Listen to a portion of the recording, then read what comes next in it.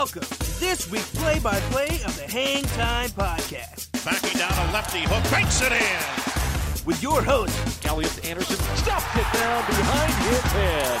Sekou Smith. The tip-in is good at the buzzer. Now it's time for the tip. I love hearing that music every week. Coming to you live from the headquarters here at NBA.com. Sekou Smith from the Hang Time blog.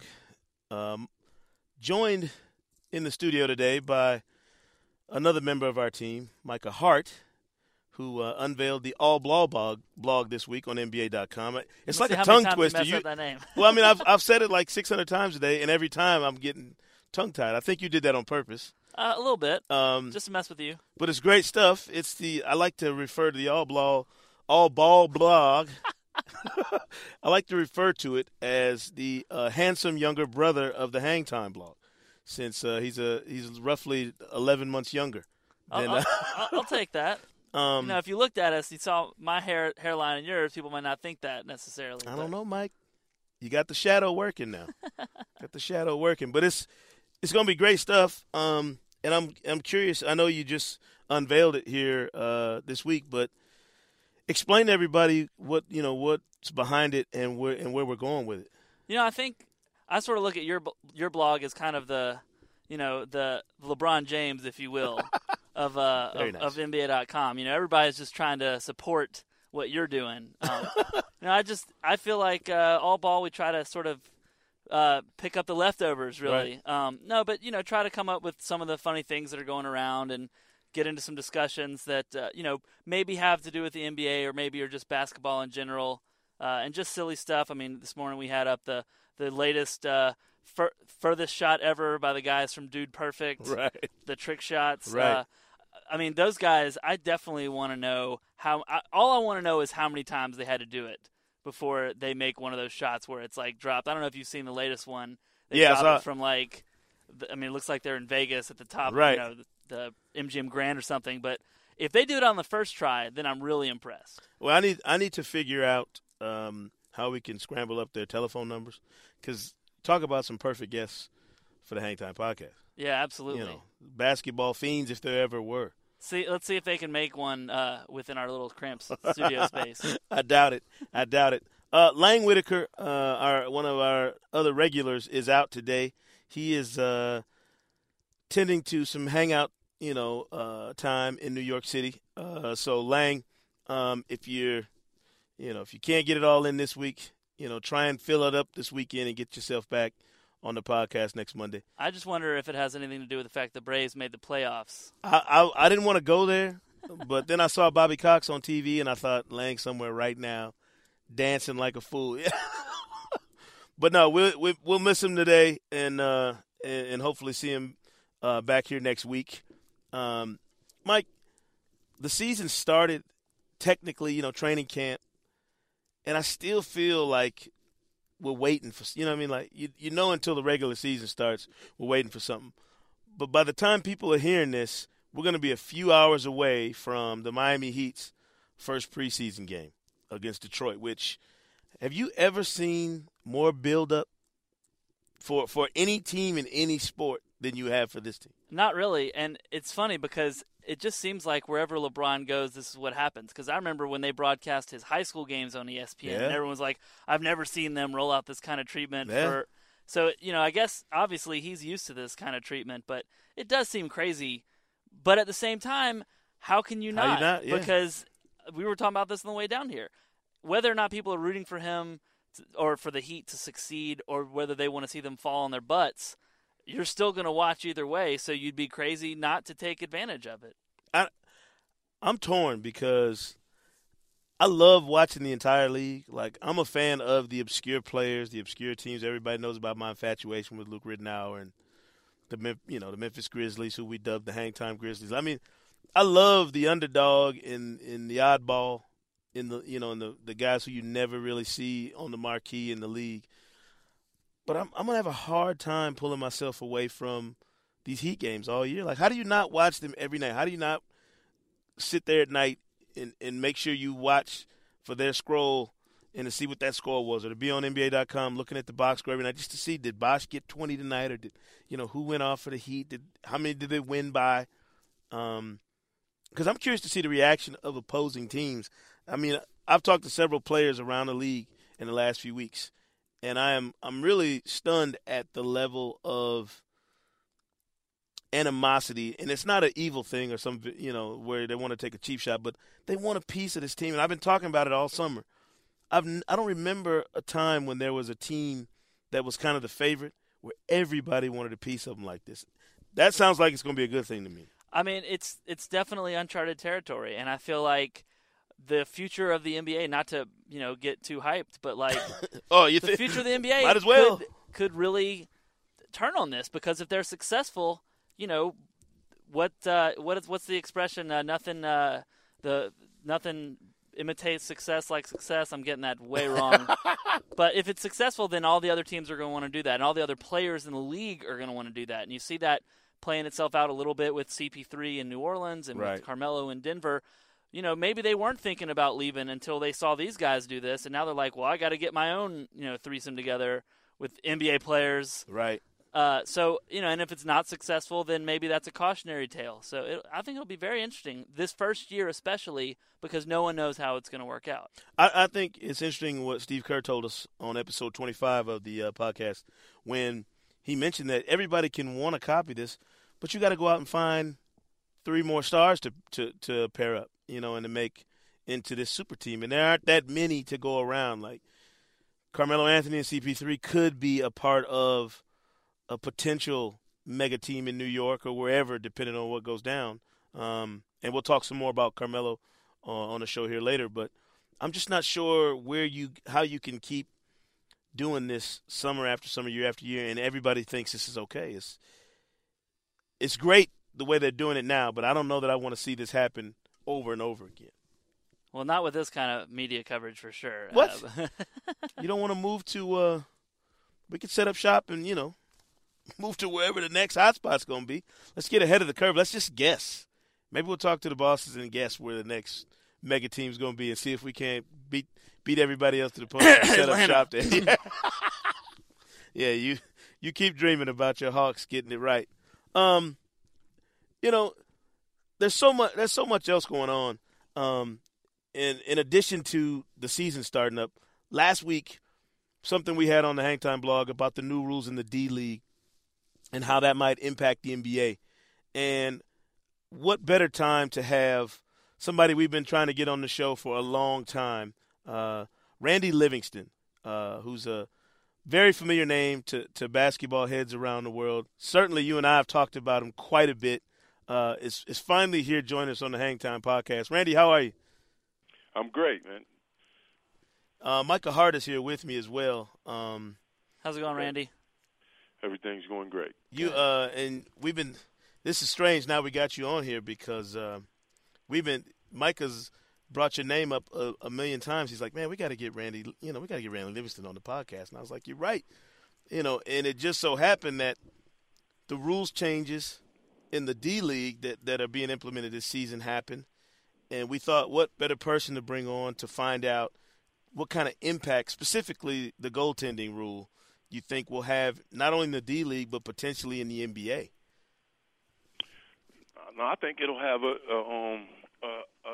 good bit of impact. I was part of the D-League 4 years ago when they used it, and I can remember vividly 1 or 2 games getting impacted in terms of win and loss. In one of the games I played in as a player in the D-League. As the NBA and FIBA tried to make a universal rule for all of basketball across the world and how they're able to come closer in terms of making one universal rule, I think it's kind of important that, we start to test things out. When we had our coaches meeting maybe a couple weeks ago, they talked about how they charted some of the goaltending issues in the World Championship game. And, I think it's good for, just the game of basketball in general to have one set of rules. So I think by us in the D-League using it this year, I know for sure, when I'm doing my draft, I'm going to look for some athletic, whether it's wing players or big guys that can, actually be able to, use that rule to our advantage. And I just think for sure in our league on the free throw line, you'll see a lot more, not only preparation but teaching. But I think it'll take some time to get implemented fully in our league because you got to realize the guys have been taught for so long to leave the ball, leave it alone on the rim. So it'll take some adjustment, but I think it'll be good for our league in the long run. Sure. Randy, this is your first year as a head coach in the D League, and I know you played for a few years. With some of the changes they're making with how teams can send players to the D Leagues, you obviously spent a lot of years in the NBA as well as the D League. What's your sense for where the D League stands right now in terms of providing talent to the NBA? I think it's great. Last year it was a record call-up, and guys getting called up, and I hope the trend continues this upcoming season. I think one rule significantly that will impact it and have a greater thing with the D League and the NBA teams is just that now in training camp, my affiliations is Portland and Denver. I can get 3 players from those teams, guys that are rookies or veterans that go to training camp and that don't have any rights from a previous D League team. I can get those guys straight to my team here in Boise, Idaho. So I'm really excited just about building that relationship with the affiliate teams. I mean, I think it brings us closer. We can talk before they start training camp. We can talk about guys who I've targeted, that guys I think will be good D League players. And I think anytime you have that communication and synergy between the D League team and its parent teams or affiliate teams, I mean, I think it's awesome. I mean, it's just bringing the league closer and closer. And I think one day, I can't say if it's 5 years or 10 years from now, I think it will be a one-to-one, situation with D League teams and NBA teams. And I think that's just where the league's going. Right. Randy, how strange is it for you now after all those years of being a player and being a player of absolutely elite, stature? I mean, I'm not sure if people remember or understand, that you were the high school player of the year, in 1992. I mean, that's, it's funny to me when Micah mentioned it and we heard you on the phone, saying this is Coach. Because I think I feel a little bit older hearing it, but how strange is that for you now being on the other side of the game that you for so long toiled in as a player? Well, for me, it's not strange because I had started preparing for a while. Probably the last 4 years, 5 years, I was fortunate enough to, while I was in the D League, play for Coach Brian Gates. But I had, as part of all of the draft processes, I sat on meetings all the time. Right. 1 year as a player, he let me do the defensive philosophy concept for the team. Then the next year I came back, he let me do the offensive philosophy. But I think I had started preparing for it for a while, so I wasn't surprised. And to tell you the truth, the transition has been, as good as it can get. I'm getting some on-site training, some, the whole time during that time. And then the last 2 years I was an assistant coach under Coach Gates. And then last year under Austin Ames, which was a wonderful experience, dealing with those guys in Maine with John Jennings, and then able to go to the Celtics training camp, be around the Celtics doing playoff preparation, spend some time in Summer League with Larry Brown. I just took advantage of those relationships, and like I said, it was just something I prepared for. I wasn't surprised at all. And then I've taken the steps, so it wasn't like I've been thrusted into this situation. I think I'm fully prepared for this situation in the D League and really looking forward to this year. Randy, when you look at the players that play in the D League, I mean, with few exceptions, a guy like Hasheem Thabeet, most of these guys are not the guys who were lottery picks, or if they were, I mean, it's been several years. But generally speaking, if you're in the D League, you're probably having to overcome some adversity if you're trying to make the NBA and get to that next level. How much do you lean on your past experience of overcoming adversity in your career, and how much do your players, lean on that? I think a lot. One of my strengths as a coach is just having to go through those experiences and adversities, like you said.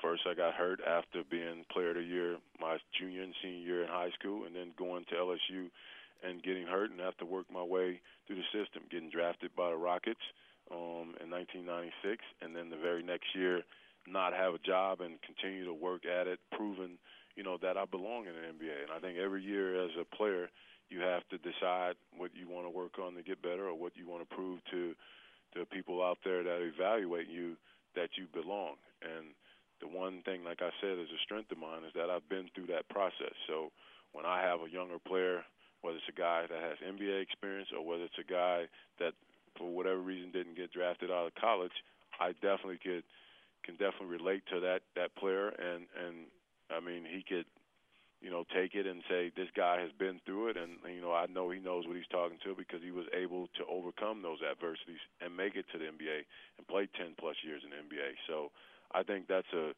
great strength of mine as a coach, and something that even we've had 2 open tryouts this year for our team here in Idaho Stampede, and that's the first message I give those guys, when we get together in the beginning, is that I've walked in you guys' shoes. Not too many guys, when they deal with a head coach, can say they had the experience that I've had and able to tell them that I've walked in their shoes, and that, if there's anyone in the business, especially in minor league basketball, that can help them get to whatever level that may be, whether it's overseas or in the NBA, I think I could show those guys the way. So, I mean, I think that's a great strength, for myself to be able to talk to the guys about. Yeah. Randy, I'm curious, how long did it take you after, we talked about the series of injuries. Surely you knew that, as a junior and senior in high school, you were one of the elite level players. How long does it take you to come down from the fact that the injuries might prevent you from reaching your own personal goals in the game, just as a player? Well, I mean, it was different for me because I never looked at it as it would not allow me to achieve what I could achieve everybody else thoughts in terms of what I was going to be as a player coming out of high school. But I just looked at it as I was just going to do the best that I could do and make the most out of the situation I had. I never was going to use it as a crutch or something that somebody says, well, he got hurt and he's just quite not the same. I just did the best that I could do. I just, when I made my decision to enter the draft, it was one of those years where they implemented, if you didn't have an agent, you can go back to school. But once I put my name in the draft, I just told myself that I was going to do whatever I needed to do to make it in the NBA.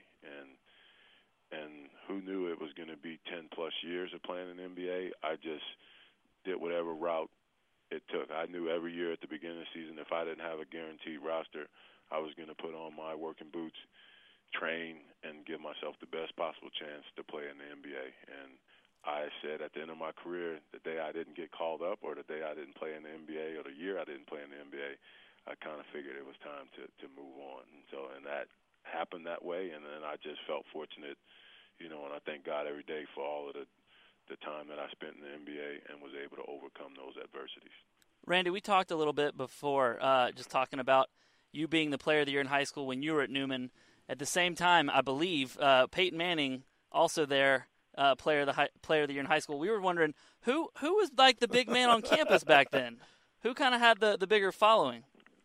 Oh, for sure, me. Because every year tried to get me to come out to play football. Because if I would have came out, I was actually a very good football player. I just chose to play basketball because I gotten better so fast. They would have won a state championship. But as a basketball player at Newman, we won 3, and he didn't win any. So I know for sure I was the big man on campus.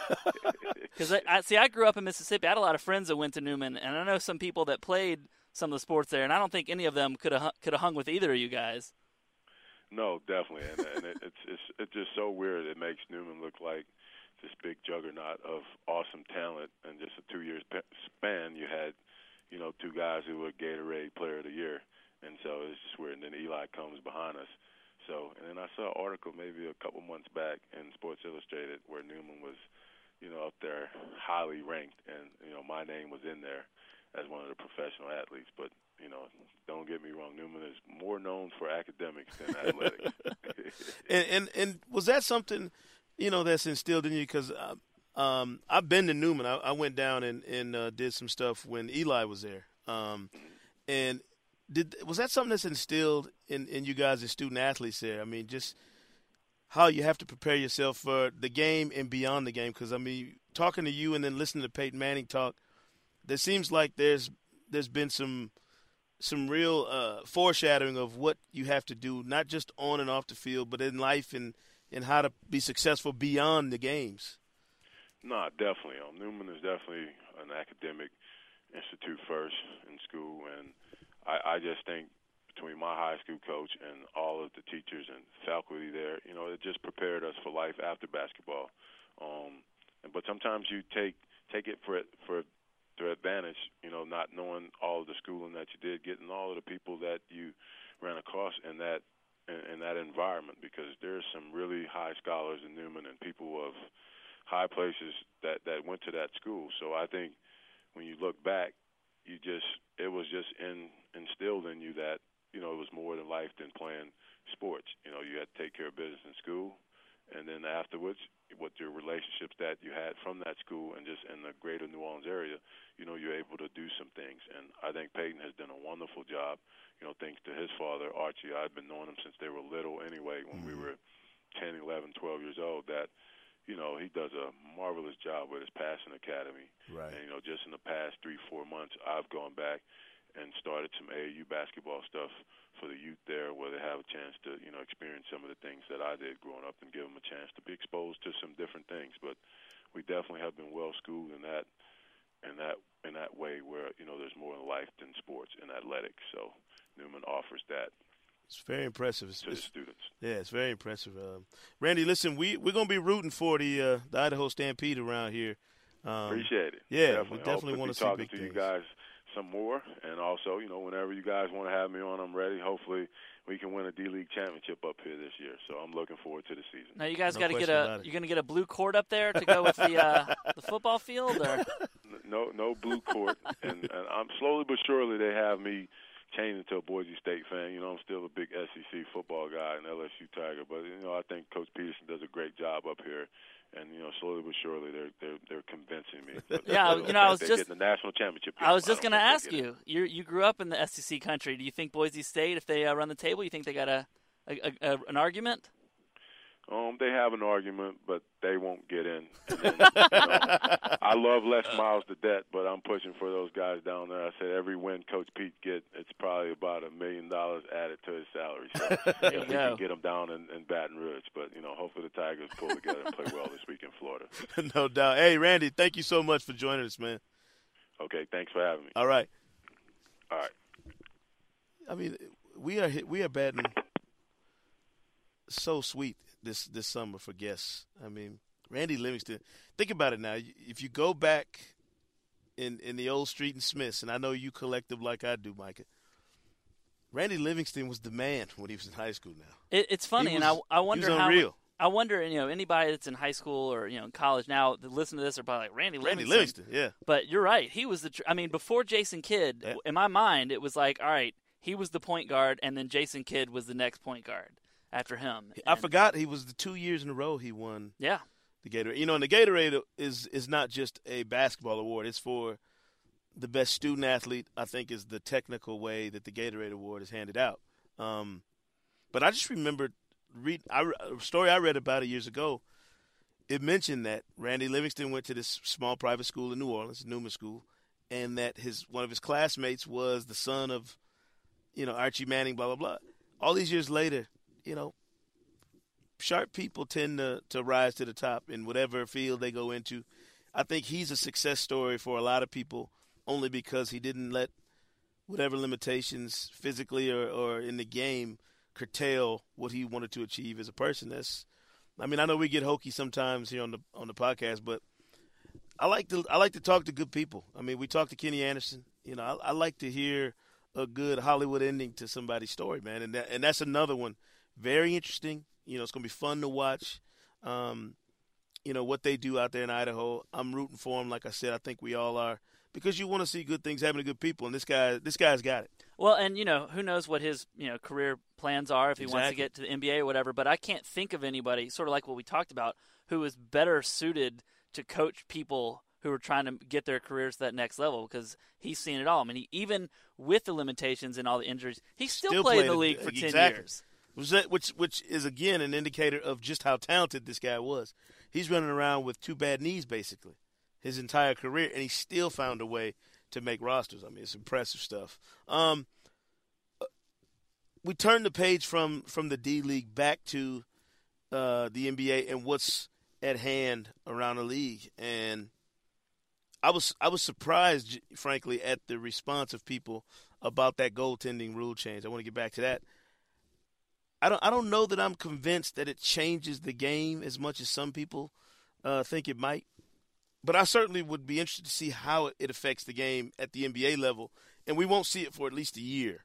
But are you curious if that makes some guys more effective? You know, guys like Luis Scola, who have been playing with those international rules their entire careers, other than when they've been in the NBA. Are you curious to see how that impacts their game? I mean, I definitely, like you said, I mean, you would think off the bat that guys that have been playing international ball would certainly have at least a head start in getting used to that. I just like the fact that the league is using the D-League for that purpose, not just to groom talent, but also to groom the game for the future, to figure out, to me, the hardest thing for all the major sports is to look at the past and be able to say, you know what, this used to work, but it doesn't work anymore, and we need to make changes. And those changes are always hard to get through. So, things like the goaltending rule, it's great to see them, whether they make that change or not, it's great to see them at least taking a look at it. Yeah. And, now they'll have, a whole year of games to say, well, does this translate to the American system, or is it better left international? And I do think for sure it's good to eventually have the same rules at all levels, international, D-League, NBA, etc. Right. It's one of those weird things. I've wondered why for a long time. The thing that used to irk me to no end was the three-point rule. Like, why would you not make it a universal three-point rule so everybody's playing essentially the same game? The goaltending rule is another step, I think, in the direction of closing that gap, which I wrote about at the time. But, I just think it's another rule that allows you to meld the international game, the NBA game together, because it needs to be one. And I think you've seen that from David Stern has talked about it. The people from FIBA have talked about it for years, about how they have to find ways to marry those similarities and make sure this is all one thing. So it'll be interesting to see where we go from here. But again, we got to turn that page and make sure we get to some of the other hot button issues going on around the league right now. Carlos Boozer, the news comes out that he's going to miss 2. Well, you smile. That's cold. That he's going to miss 2 months. I feel bad for the guy, but I wish I could have bought stock in him getting hurt. There's just some players that they cannot keep from getting injured. Yeah. And, it's funny. And look, Boozer's an amazing player, and as long as he's back, as long as they make the playoffs and he's back healthy to the playoffs, it probably doesn't matter all that much. But in this sort of free agency 2010, everybody throwing money around, I think people kind of maybe forgot a little bit that this is why he was a free agent in the first place, because he can't seem to stay half together. His time in Utah, he was half of his time as a member of the Utah Jazz, he was hurt. And nobody can dispute, Carlos Boozer's numbers and the impact he has when he's healthy. But it's if you're healthy 50% of the time, it's hard to argue those statistics as well. So it's when I first heard about it, I just kind of shook my head and thought, wow, of all people to get hurt after this huge free agent summer, if you're going to flip a coin and say, all right, which one of these guys will it be?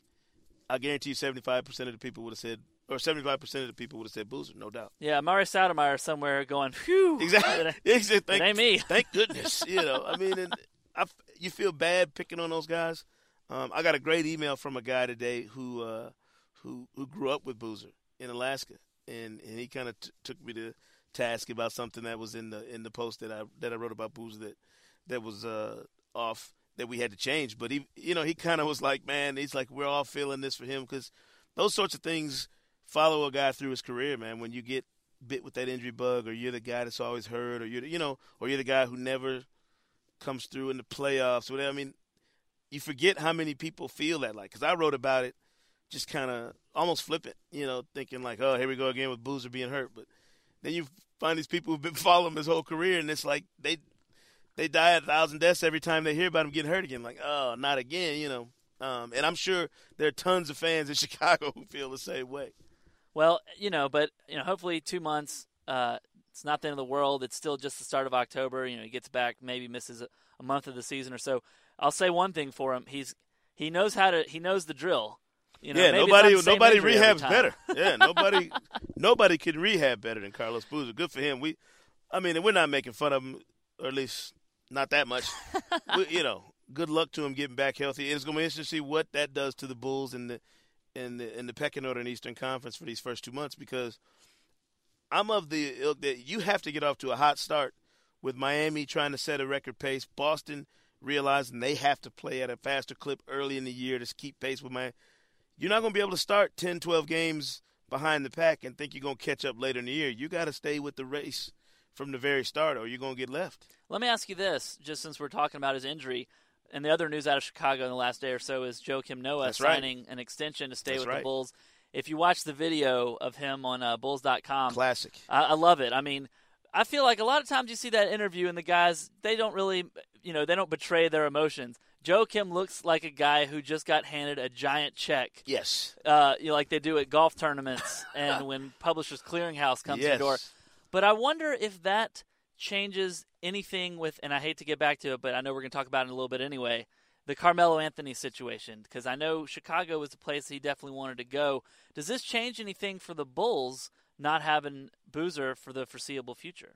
That's a great question, Mike. I don't know that it can, because if I'm the Bulls, I'm already ready to compete without Carmelo, or at least they believe they were. They went, they left the summer thinking we've got a top 4 team in the East, and that's all you can ask for, is to be in that mix for a home court advantage in the first round of the playoffs, and to give yourself a chance to compete,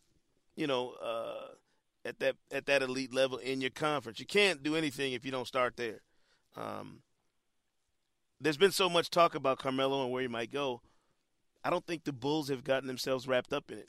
Point being Joakim Noah getting the extension. He was the first name tossed around as a potential piece in a package to go to Denver to bring Carmelo to Chicago, and the Bulls were not having it. And I agree with Paxson and all the people in Chicago who believe that Joakim Noah is a huge part of what they got going on there, along with Derrick Rose, obviously when Boozer, when he's healthy, Luol Deng, Taj Gibson, and whoever else you want to throw in there. They've got something good going there, and you can't afford to let that slip away for what you hope might be a chance at something bigger with Carmelo. But now, like you said, it gets really sticky, because say Boozer's out 2 months and then he comes back and he's not the old Carlos Boozer. He can't find his rhythm.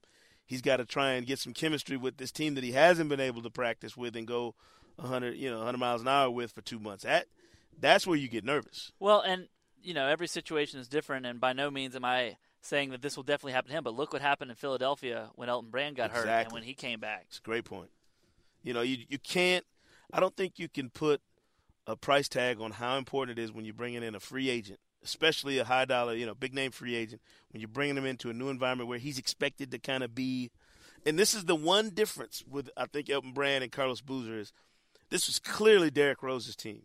Boozer was coming in to be that kind of guy who gets you over the hump, but not the bell cow. He wasn't going to be, this is Carlos Boozer's team. With Elton Brand, they made a clear choice. They could have gone after Josh Smith, who was a young guy to add to their young mix, or they could have go for a proven commodity in Elton Brand, who was going to come in and basically be the identity of that team. In Philly, it didn't work out. Elton Brand gets hurt, and they've been reeling ever since, basically. New coach, Doug Collins is there now, see how he fares. But, that one decision and whatever the ramifications are if some guy gets hurt or something goes wrong can affect you going forward. All right, Micah, now we've mentioned his name a zillion times today on the podcast here. We got to get to the bottom of this. Carmelo, I know it seems like an old story now, because so much of the media day attention has died down. But it's got me itching. I still feel like this thing is not done. Should we just assume that it's put to bed for now and wait for the next flare, but wait till the trade deadline to revisit this, or?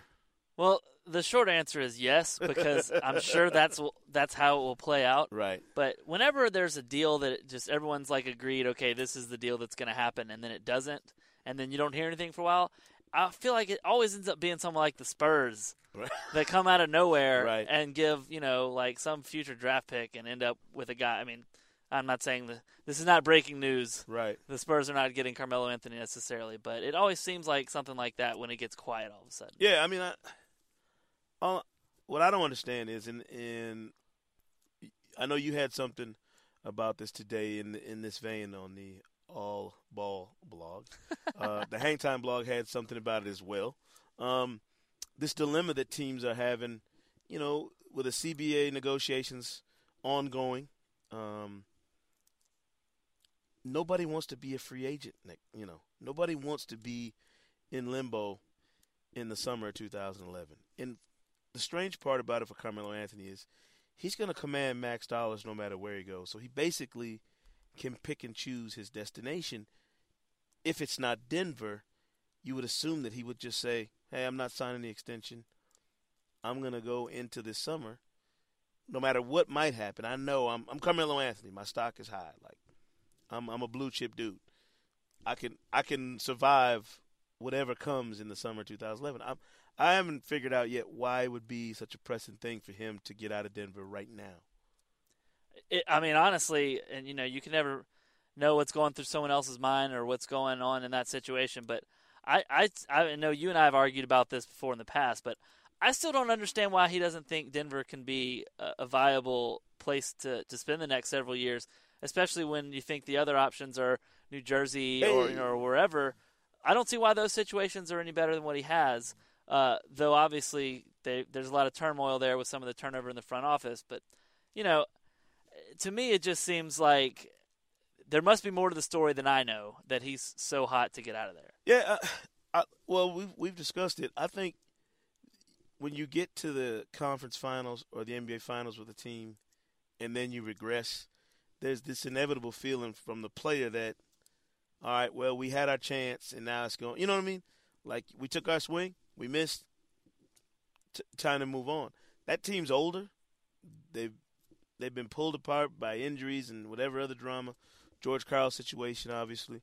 They've had a lot of stuff go on. They haven't been able to kind of recapture that, that feel they had when they played the Lakers in the Western Conference Finals. And once you lose it, Mike, I think it's just a natural reaction to think, okay, well, that's it. And I think that's what Carmelo is. And it's different for him than it is for Chauncey Billups or Kenyon Martin, any of those other veterans on that team, is because he's at the other end of the spectrum of his career than they are in terms of age and experience. No, there's no doubt about that. His perspective is completely different than what, the other guys on his team are looking at.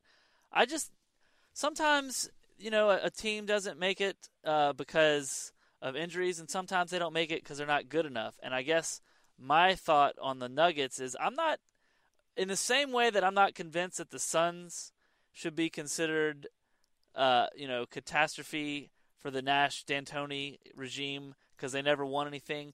I think maybe they could have won some things if things – I'm saying the word things a lot, but things could have gone differently for them if Joe Johnson doesn't break his face against the Spurs, if Boris and Amari don't get suspended. I mean, there were circumstances that contributed to the downfall of the Suns in those playoffs. What if George Karl was healthy last year? That was a good team last year. They had good new players that came in and played their roles. Is it something that's going to be like that the next 5 years? Maybe not. So in that respect, okay, maybe Carmelo does need to move on, or is thinking maybe he needs to move on. But for present day, I'm not sold that if the Nuggets came back and everybody played the same roles as a year ago, they couldn't challenge the Lakers' supremacy. Because the Lakers won the title last year, and we seem to sort of dismiss everything that happened before they won the title, which is we had a lot of conversations on the podcast all the second half of last season talking about whether or not the Lakers were done.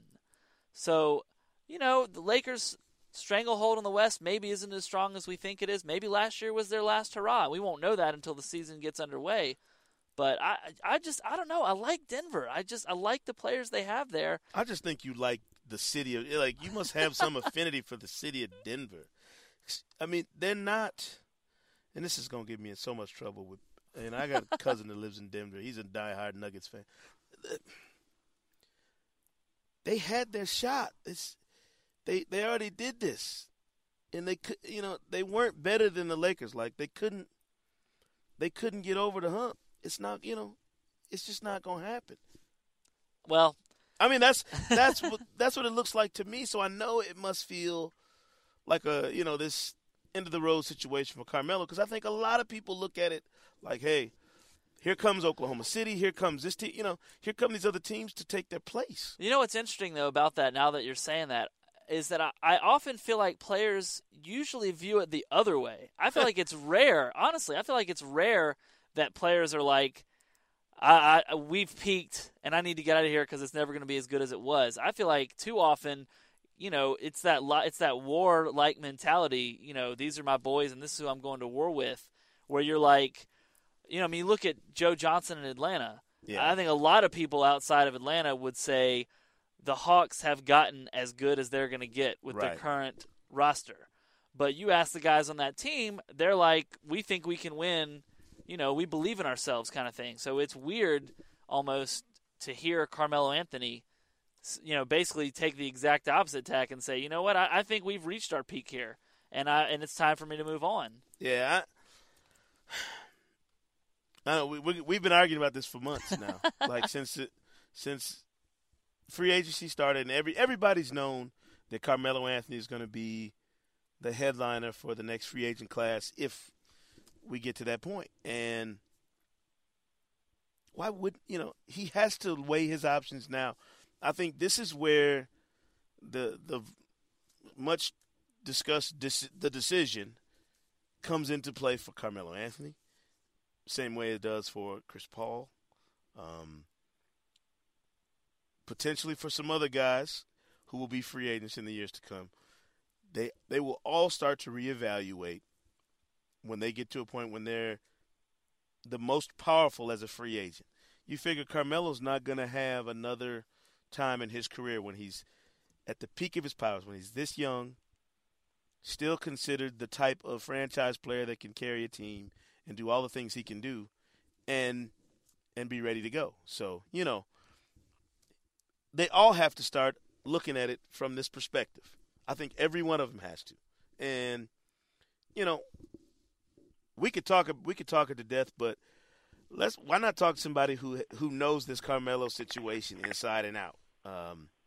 Mark Spears of Yahoo Sports, who's been on top of all of this stuff from the start. Let's see if he can make us understand why this dilemma is going on. Mark, what's up, man? Listen. Hey, you back at work, huh?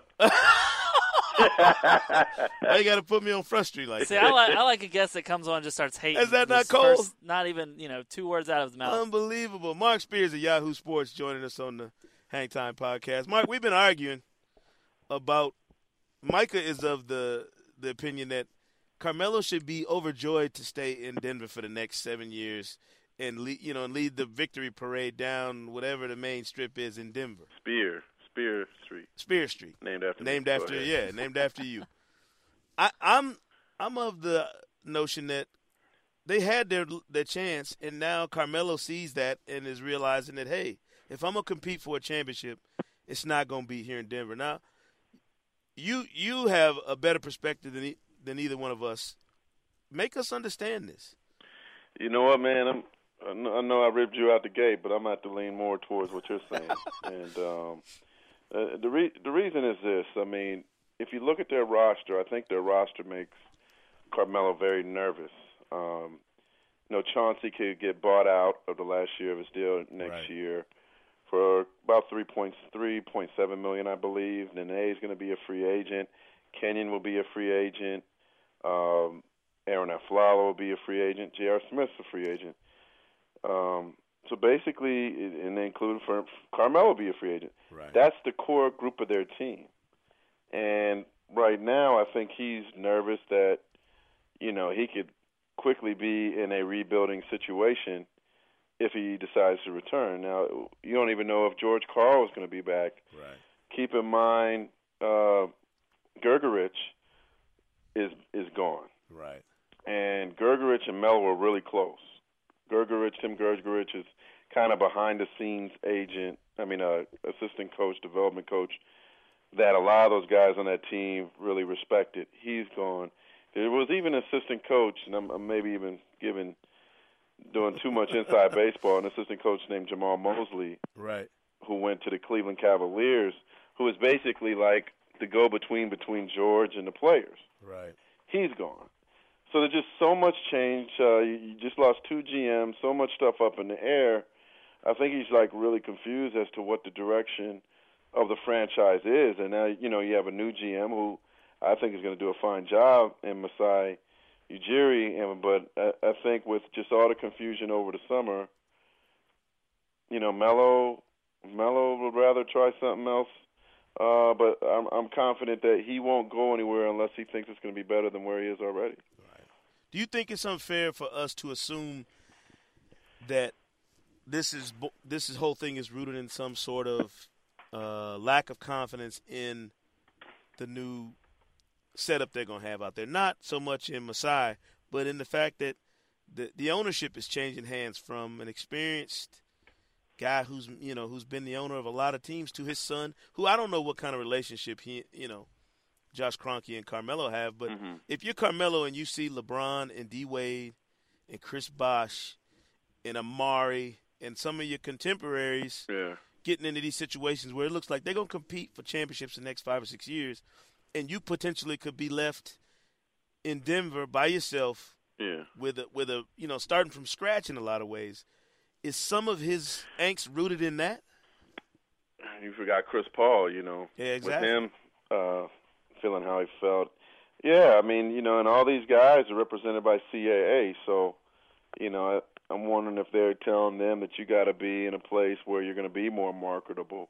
If you look at Cleveland, where LeBron was, where New Orleans, where CP is, and where Melo is, in Denver, they're not the most marketable towns. Right. But I think what these guys don't realize is if you're nice, it don't matter where you play. You'll still get the shoe contract. Right. You'll still get the money. And I think that's the one thing that makes Melo nervous and makes him want to do something now is he's worried about, the CBA. Right. And it expiring next summer, and what deal will I get? What kind of money will I have? Will I take a major pay cut? Will I make $12 million instead of $18, $20 million if I don't, re-up now? Mm-hmm. But the thing about Melo is, and I interviewed Kobe Bryant on about this, and Kobe and Melo are quietly very good friends, very close. And Kobe said the advice, and I think this is fantastic advice to give Melo, is don't make a move just for the sake of moving. Make a move because it's a good move. And I think in some ways maybe the Nuggets are trying to, make some kind of acquisition that would make Melo more comfortable staying and trying to convince him to stay. But it seems like his mind is made up. But he shouldn't rush. There's still a lot of time for him to, before the trade deadline, if he's worried about getting that extension, make sure that if you're going to make that move, that there's not a shadow of a doubt that you think it's the best thing for you. And one thing, Sekou, I think would be smart to do, and please weigh in on it, in mid-December, that's when free agents that signed this past offseason can be dealt. Yeah, it's a great point. Come that time, I think teams interested in them, better teams interested in them, could probably offer better packages for them. Like D Wade. Yeah. Yeah, or Carlos Boozer, for example. Yeah, that's a great point. That's why we call Mark. Mark, no, seriously, because we were just commenting about the fact that so much of the attention on this Carmelo story came and went with Media Day and with all of the things that everybody says to reassure each other and the fans and the media on that first day. But surely the Nuggets are working the phones. Everybody is still working behind the scenes, I would imagine, to see if there's a resolution that appeases everybody. Yeah. Well, you know what? He's obviously taken some really good acting classes and during his time living in L.A. Cause I've been listening to these quotes, and they've been fantastic. Mark, let me ask you this. It seems like we're in this new era with the Super Friends in Miami. It doesn't, and maybe I'm wrong on this, but it doesn't seem like 3 NBA players on different teams have ever gotten together before and said, hey, why let other people determine our fate? We can determine our own fate. And now it almost seems to me like Carmelo and Chris Paul and those guys have kind of looked at that and said, whoa, we never really considered going about it that way. Are we in a new day and era of NBA free agency, and just the way that maybe the players are taking over their own fates a little more in the future? I think we're in this new era where, listen to the rap music right now. All I do is win, win, win, no matter what. And Drake has songs where I don't care, I'm gonna win. I don't care what I have to do to win. They don't care what they have to do to win. They're gonna put themselves in just any position possible, whatever is the easiest way to win that title. And and I'm not trying to degrade LeBron or Wade or Bosh. I mean, shoot, hey, if you could do it, do it. I mean, but I think today's society, it's more of a microwave society where my era, shoot, I don't want to join with them cats. I want to win it on my own. Just like that's Kobe's era. Kobe, got help where he is, but I just think the mentality of some of the younger players in the league now is, hey, I don't want to wait. I want it now. I want to win, win, win no matter what. And, LeBron and Wade and Bosh, they had the right to join together and join forces, and they're close friends. So they did it. Different mentality from when I grew up, but that's today's athlete. That's today's young athlete, and it was their prerogative to do it, and they did it. So it'll be interesting to see how it all comes together. That's funny. Every time you come on here, you either sing, you rap. I'm dancing over here too. I was gonna say we need to get a camera out there to the Bay Area and see if you are doing a two-step or something as you speak to us. And have them dance behind me. They got Spears girls at Yahoo? But not yet. It's something we're working on in the next quarter's budget. Listen, man. We appreciate you coming on, Mark. We know you're busy. Knee deep in all this camp stuff. Anytime you need me to come on, I'll figure it out. No, we appreciate it. And listen, when the Carmelo story breaks, we're just gonna send everybody to at Spears NBA Yahoo, because we figure that's where we'll read about it first. So. Well, I hope you're right. I gotta keep my job, man. No doubt. Appreciate it. Mark Spears at Yahoo Sports, our guest. Thanks so much, man. All right, man. Talk to you soon. Well, that wraps it up for me, because, like I said, I didn't think the Carmelo thing was done. And speaking to Mark, who he did joke like I haven't been working, but I have been working. I want everybody to know I have been working hard. I tell you what, man, listen to him spell out all the things that Carmelo's got in mind. I'm like, man, how's he still in Denver? Well, you got to remember, too, every guy that's in that position, maybe not at the tier that Carmelo is, but every guy who is at that tier and every guy who aspires to be at that tier, they have that same mentality going towards summer 2011. So